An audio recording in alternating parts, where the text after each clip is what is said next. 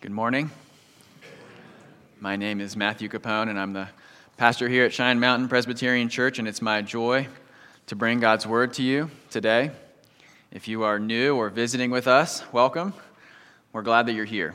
And we're glad that you're here not because we are trying to fill seats, but because we are following Jesus together as one community. And as we follow Jesus together, we are convinced that there's no one so good that they don't need God's grace and His forgiveness, and no one so bad that they can't have it. Which means that God has something to say to everyone in His Word, and everyone needs to hear what God has to say. And so that's why we come week after week to look at God's Word, because we believe that God speaks to us, and He speaks to us in ways and in words that we can actually understand. If you've been with us, you know that we are in the book of Psalms, and we're going to be in the book of Psalms for just a few more weeks before we start 1 Peter in September. And as I've told you many times, the Psalms are the prayer book and the hymn book of God's people in the Old Testament. And so it's hard to summarize them, just like it would be hard to summarize any hymn book. If you look at any book full of songs, especially songs that are hymns that are in the church, they're going to touch on all kinds of topics. If you look in the back of most hymnals, you might even find an index by topic. And so there's not one thing that we could say, but many things that we can say about the Psalms. And so I've given you a lot of different categories and ways. And one way the Psalms help us, and that we use them, is the Psalms they're poems, and they're poems that talk about emotions. The Psalms are a part of the Bible that more than some other parts of the Bible address directly our hearts. They direct how we feel, our affections, what we love, how we love. And so we're going to look this week, and probably a few more before we're over with the Psalms, about a psalm that talks directly about what it is that goes on and happens inside of our hearts day by day. The Psalms help us address and diagnose the struggles of our hearts as we walk through life thinking about various things, worrying about various things, having fears and anxieties and ambitions. And if you sort of are aware of the water that we swim in right now as a culture and as a people, we are in what some people refer to as an anxious age. We are at a time when anxiety is at an all-time high, it feels like. And we worry and fret more than other generations have, even as we have increasing wealth and comfort. We face fears about the world in this year and last year more than we have in other years in this country of other decades. And the reality is, as we look at our hearts reveal our hope. Our ambitions and our fears and our anxieties and our worries and our dreams about the future all reveal what it is that we hope in. And if you're anything like me, you have the temptation at times to maybe be frantic or panic in the face of life's challenges. And yet Jesus at the same time tells us in John 14, he says, "My peace I leave with you, my peace I give to you. Not as the world gives do I give to you. Let not your hearts be troubled, neither let them be afraid." And so as we come to this psalm highlights the temptation that we are tempted to put our hopes in all sorts of things. And the psalmist instead tells us in the last verse 3, to put our hope in the Lord.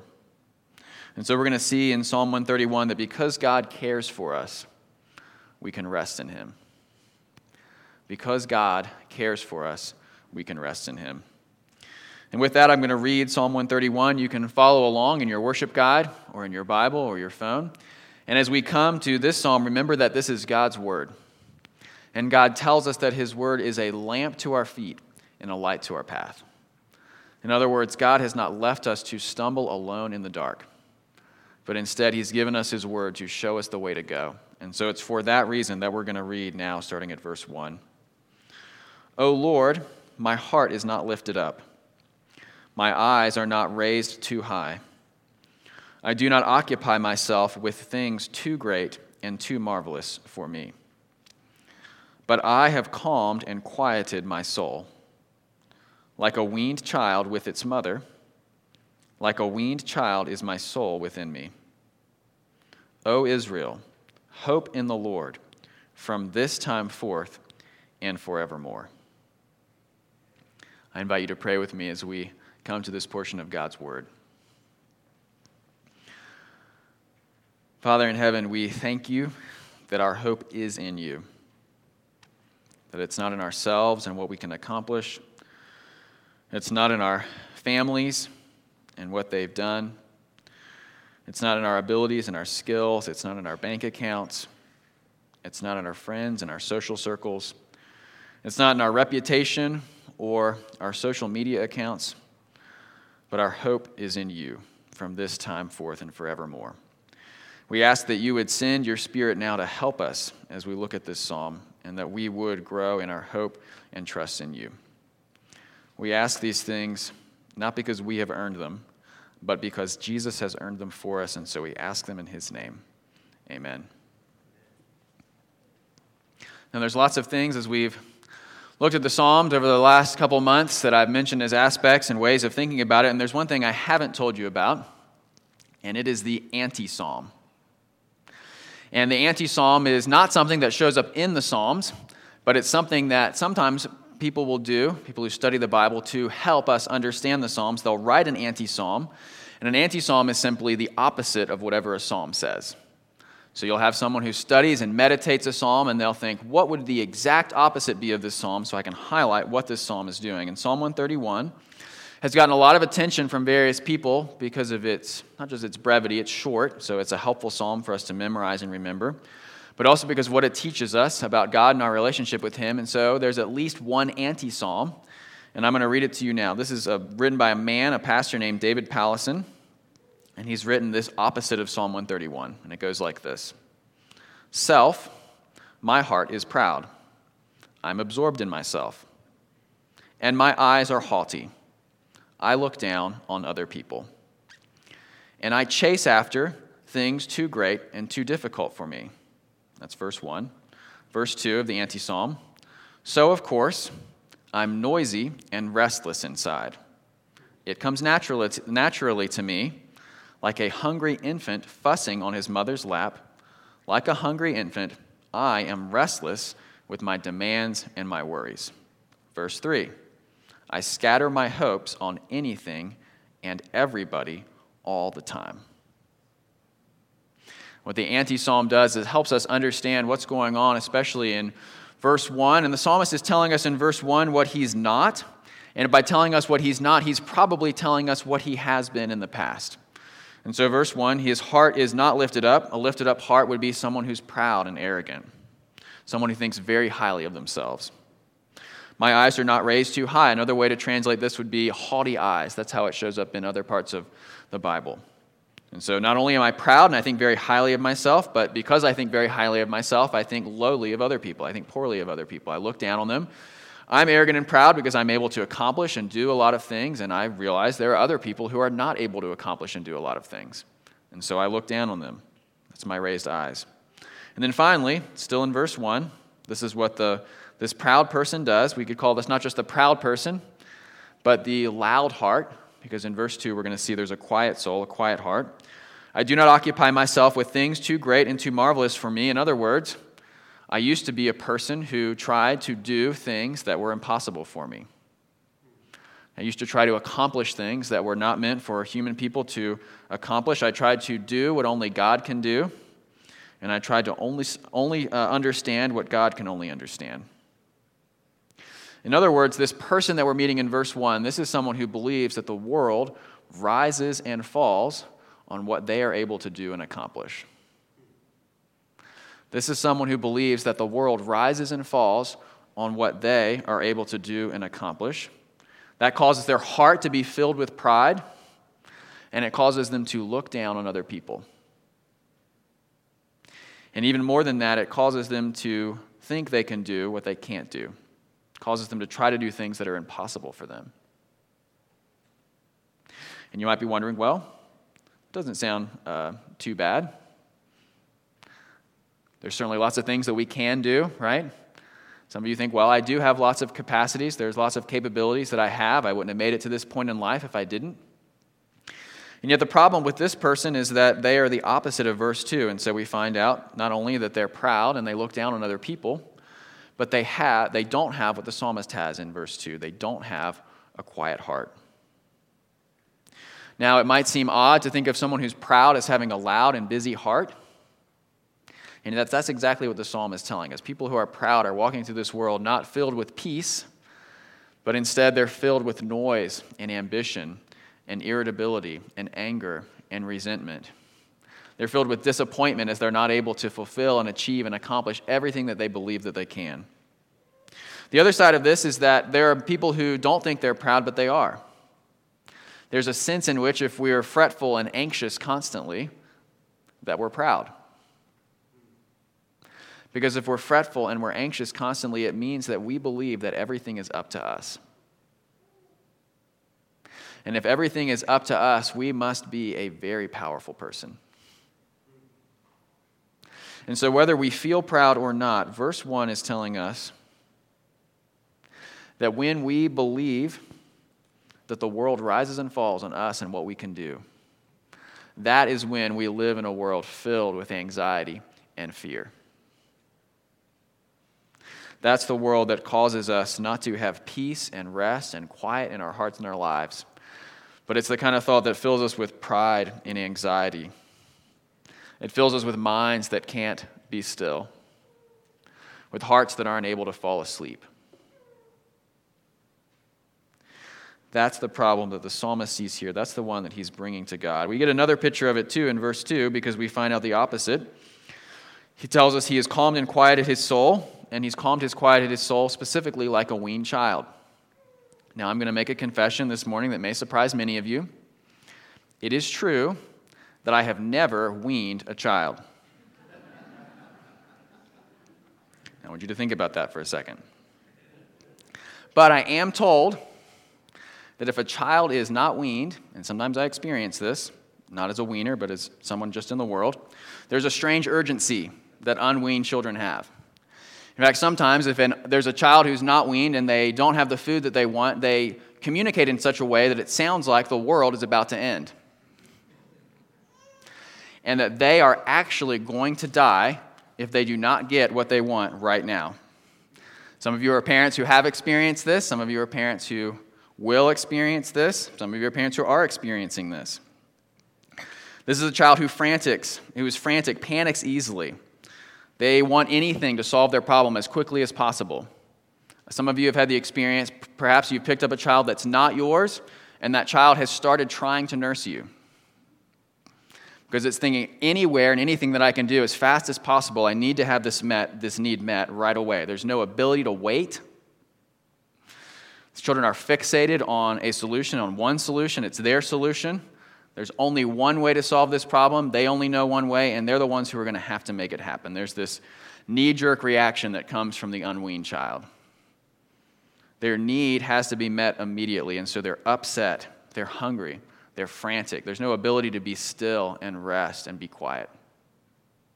And so that's what happens if we have a verse 1 kind of heart. If we have the loud heart, the psalmist is telling us that we are like unweaned children. We're constantly frantic and worried and scared, looking around, needing our needs to be met immediately, believing we're the ones who know the solution and that we have to find it. And if it doesn't come right now, then we are actually going to die. That is the belief of the Psalm 1 heart. That's the anxious heart, the fearful heart, the proud heart, the heart that doesn't have hope in the Lord. And so the first question that Psalm 131 puts to us, the verse 1 question, and by the way, this psalm has 3 points and 3 verses. It's very convenient that it works out that way. Where's your heart loud with fear and anxiety and control and pride? Where is your heart loud? Where does your heart believe that you are actually going to die if your need is not met right now? And where does your heart, even more than that, believe you are the only one that can meet that need? That you have to squirm and reach and grasp for everything that you could have and get? Where do you struggle to trust God? Where do you struggle to have contentment? To know, like a weaned child, that you may not have what you want right now, but that God is going to provide, that He hasn't left you alone. And then where are you trying to be God? Where are you trying to fix and solve and control things that God did not mean for you to fix and control and solve? That's the proud heart and the arrogant heart that we see in verse 1. It's the heart that is loud. And so the psalmist doesn't just leave us, thankfully, with the loud heart, but he gives us the quiet soul here in verse 2. He tells us that he has calmed and quieted his soul like a weaned child with its mother. Like a weaned child is my soul within me. So I've told you about the unweaned child. Now we have the weaned child. The weaned child is not frantic. The weaned child doesn't panic. The weaned child, we find out here, is able to be still with its mother. The weaned child has trust. The weaned child knows that she is not going to die if she's not fed right now. If the weaned child is hungry and upset, the weaned child can pull herself together because she knows that her needs will eventually be met. She knows that her mother loves her and cares for her and will provide for her what she needs when she needs it. The weaned child is more mature. She knows that the world is bigger than being comforted and fed. And so the weaned child doesn't need to grasp, constantly squirming, trying to find the next source of food, trying to do for itself what it can't.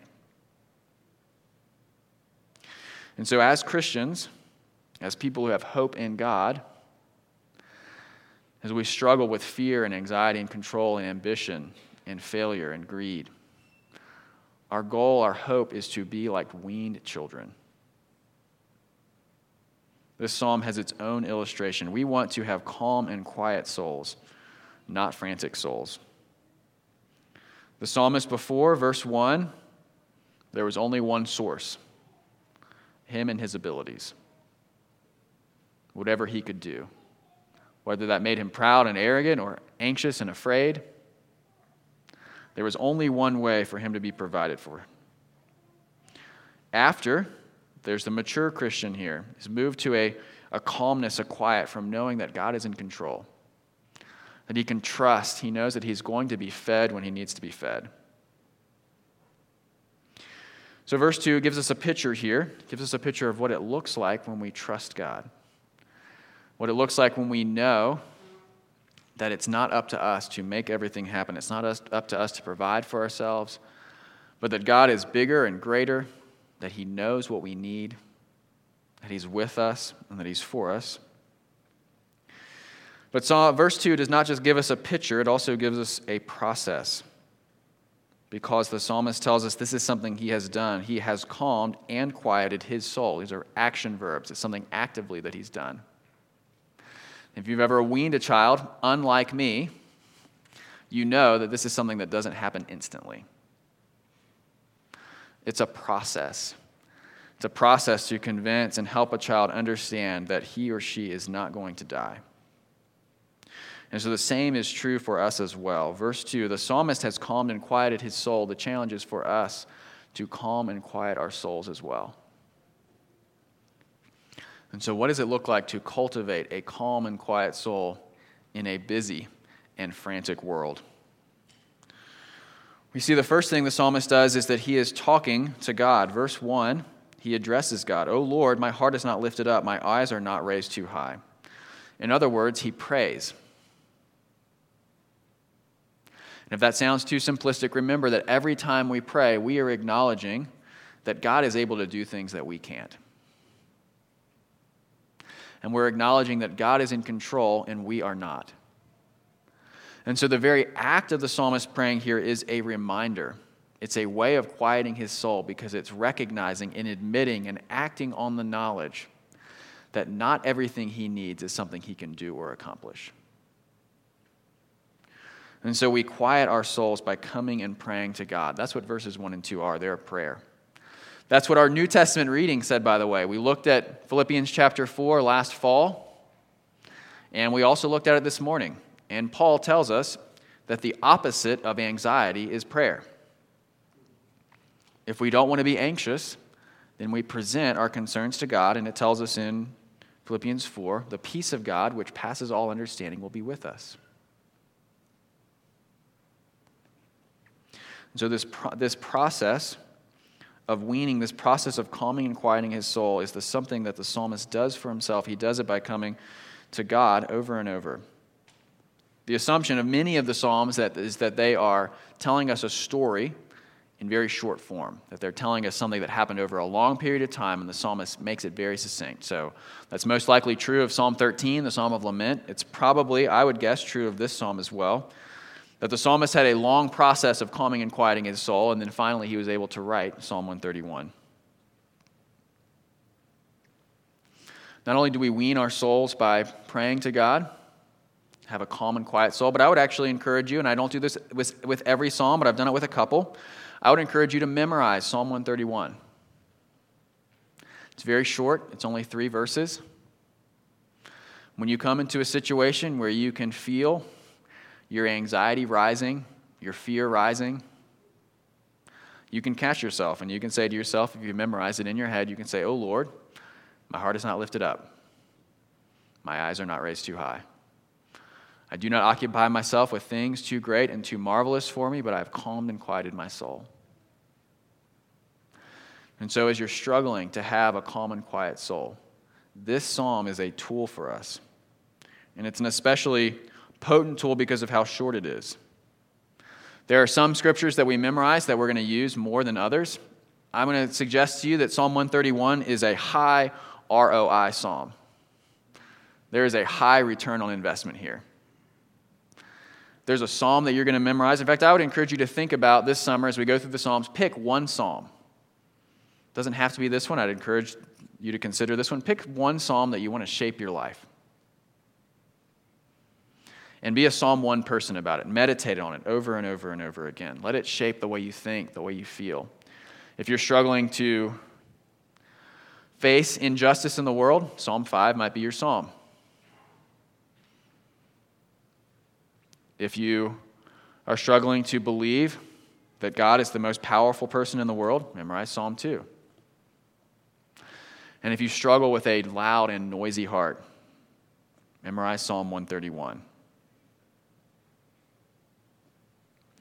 A man named Paul Miller says this about Psalm 131. He says, "Anxiety is unable to relax in the face of chaos. Continuous prayer clings to the Father in the face of chaos. Anxiety is unable to relax in the face of chaos. Continuous prayer clings to the Father in the face of chaos." And then he says this, "As you pray Psalm 131, your heart becomes quiet.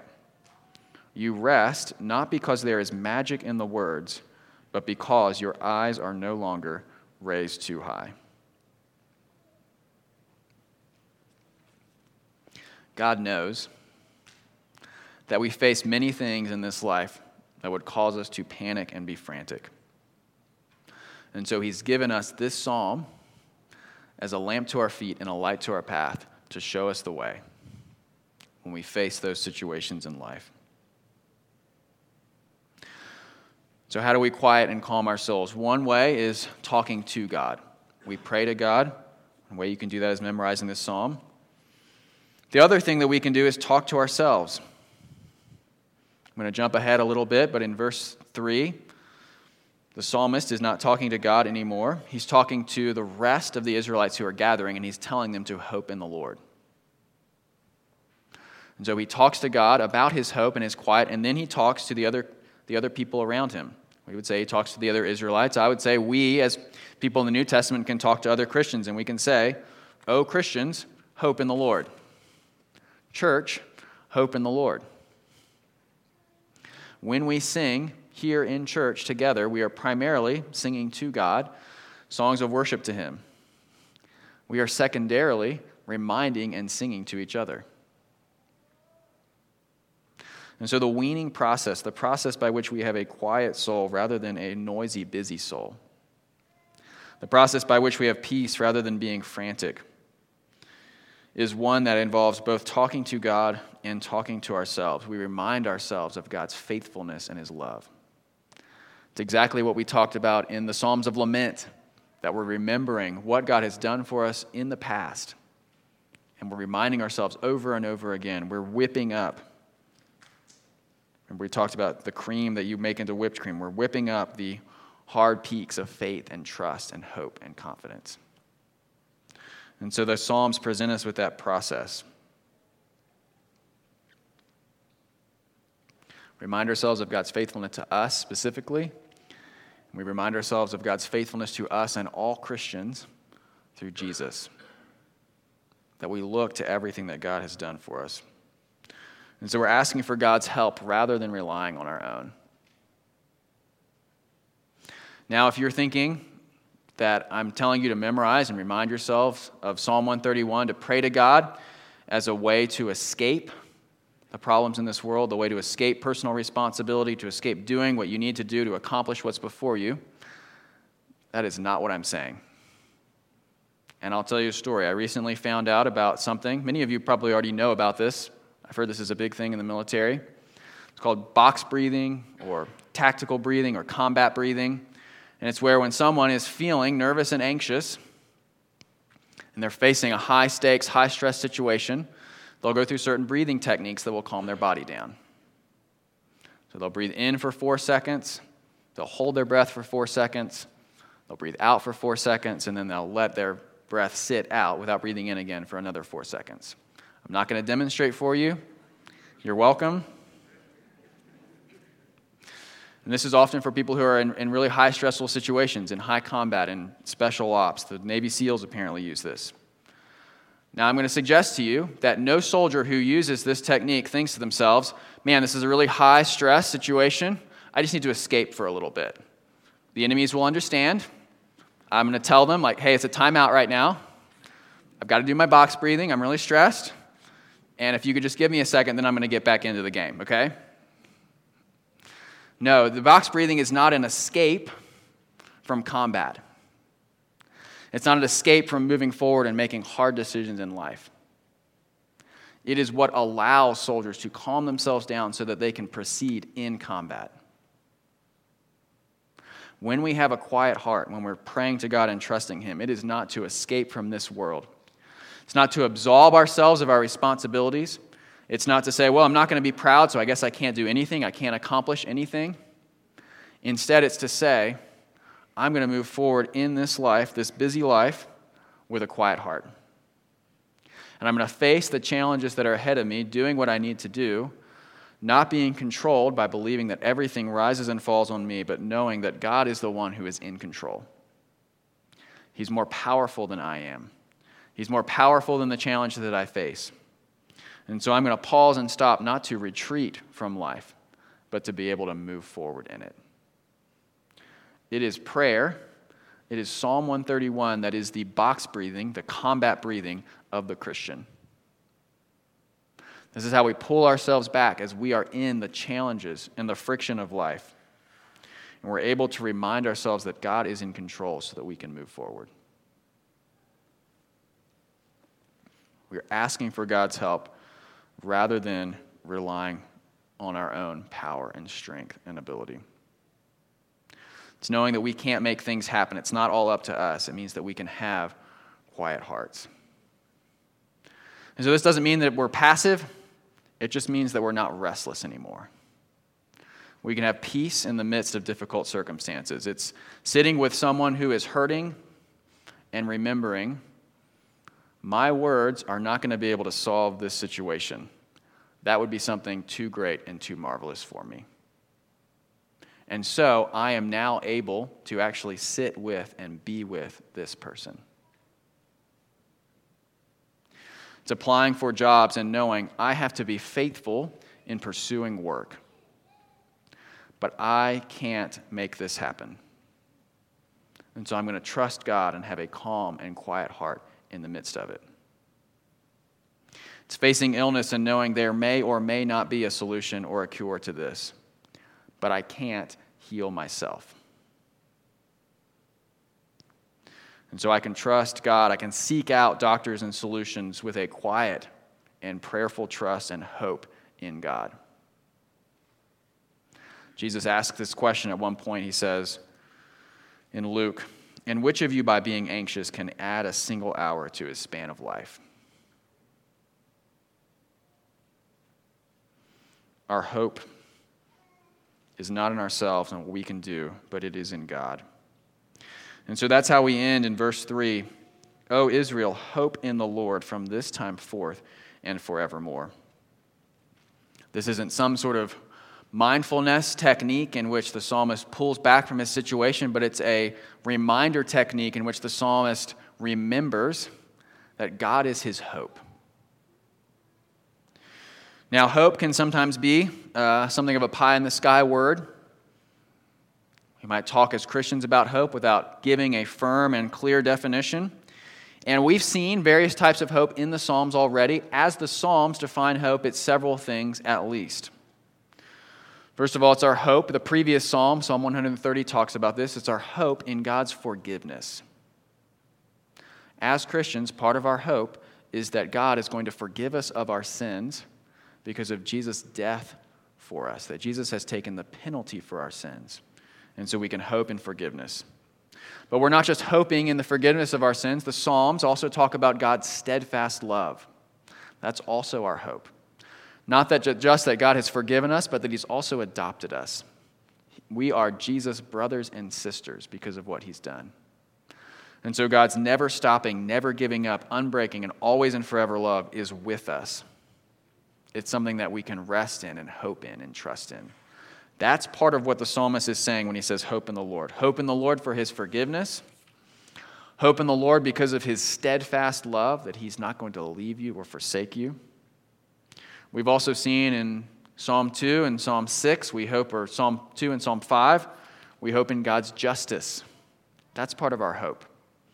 Our hope is that one day God is actually going to make everything right. And so when the psalmist says in verse 3, hope in the Lord, he is not talking about a pie-in-the-sky hope.